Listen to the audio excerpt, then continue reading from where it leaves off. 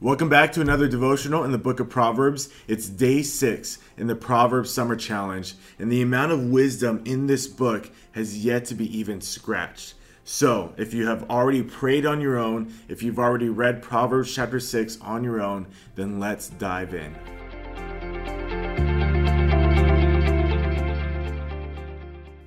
Today we focus in on a passage that addresses an issue that is so dangerous to our generation today.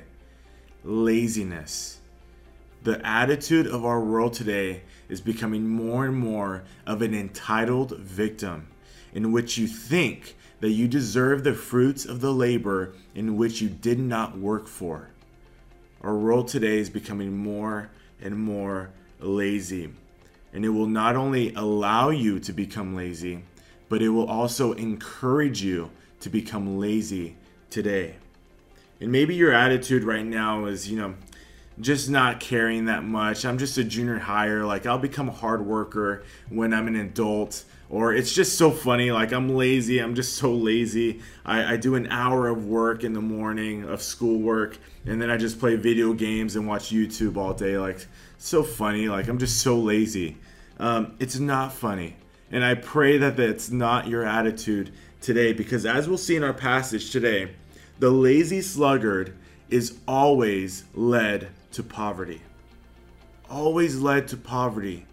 Not only will it suffer the loss of riches, it will not even have the basic necessities of life. That's how poor the sluggard will become. The sluggard will suffer hunger, poverty, and failure. So let's see that in our passage today, Proverbs chapter 6, verses 6 through 11. Proverbs chapter 6, verses 6 through 11. Go to the ant, O sluggard, observe her ways and be wise, which, having no chief, officer, or ruler, prepares her food in the summer and gathers her provision in the harvest. How long will you lie down, O sluggard? When will you arise from your sleep? A little sleep, a little slumber, a little folding of the hands to rest. Your poverty will come in like a vagabond, and your want like an armed man. First, let's look at the ant described here in verses 6 through 8. The ant serves as an encouragement to the sluggard to wake up from its idleness, and it serves as an example for us today on how to live wisely for the glory of God.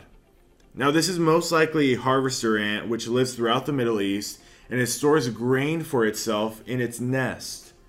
But what is so cool about this ant is that it does not have an overseer. It does not have a boss telling it what to do.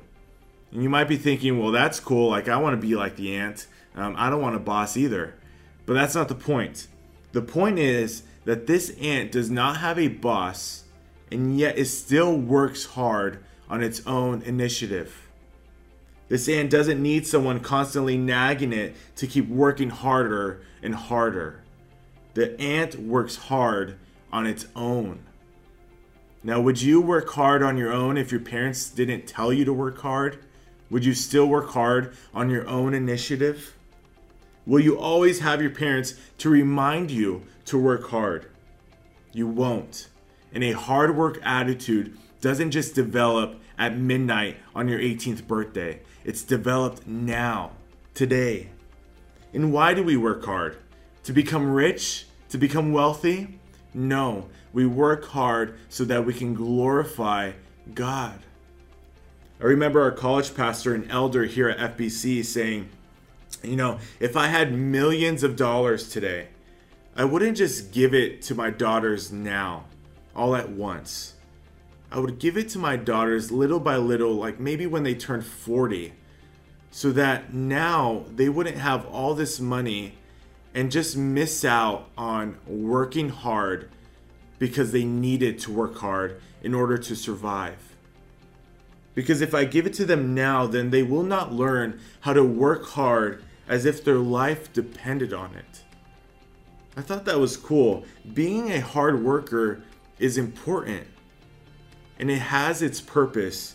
It's not just something we keep nagging you to do. being a hard worker is important. So, be like the ant. Do not be like the sluggard described here in our next section. The sluggard is described here in verses 9 through 11. So let's reread it.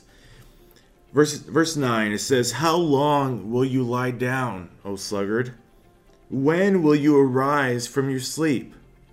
A little sleep, a little slumber, a little folding of the hands to rest.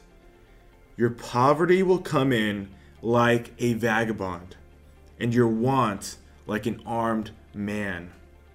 How much longer will you sleep, sluggard? Just a little longer." In its foolishness, the sluggard will only wake up to poverty like a vagabond, which is basically a person who wanders from place to place without a home or a job. Students, it is not cool to be lazy. It is not a cool thing to be. It's not cool to be addicted to your phones and video games and just use those all day. It's not cool to waste your life. Yahweh will not just brush off laziness because you're a junior hire. We learned yesterday that Yahweh is just, and He will give the lazy person poverty, the poverty that they deserve. One of the most dangerous attitudes that you can develop today, students, is that of the sluggards, the procrastinator, the one who continually puts off until tomorrow what should be done today. If you do this, poverty will hit you. And it might seem sudden like a robber, but it will be a result of your own procrastination and of your own laziness. Avoid becoming like the sluggard at all costs. I'll leave you with this quote I came across earlier, again from J.C. Ryle. He says this: "Tomorrow is the devil's day, but today is God's." Satan does not care how spiritual your intentions are or how holy your resolutions, if only they are determined to be done tomorrow.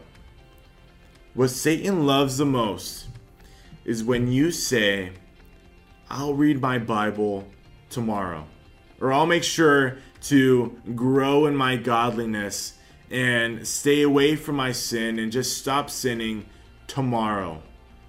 I'll become more like Christ tomorrow."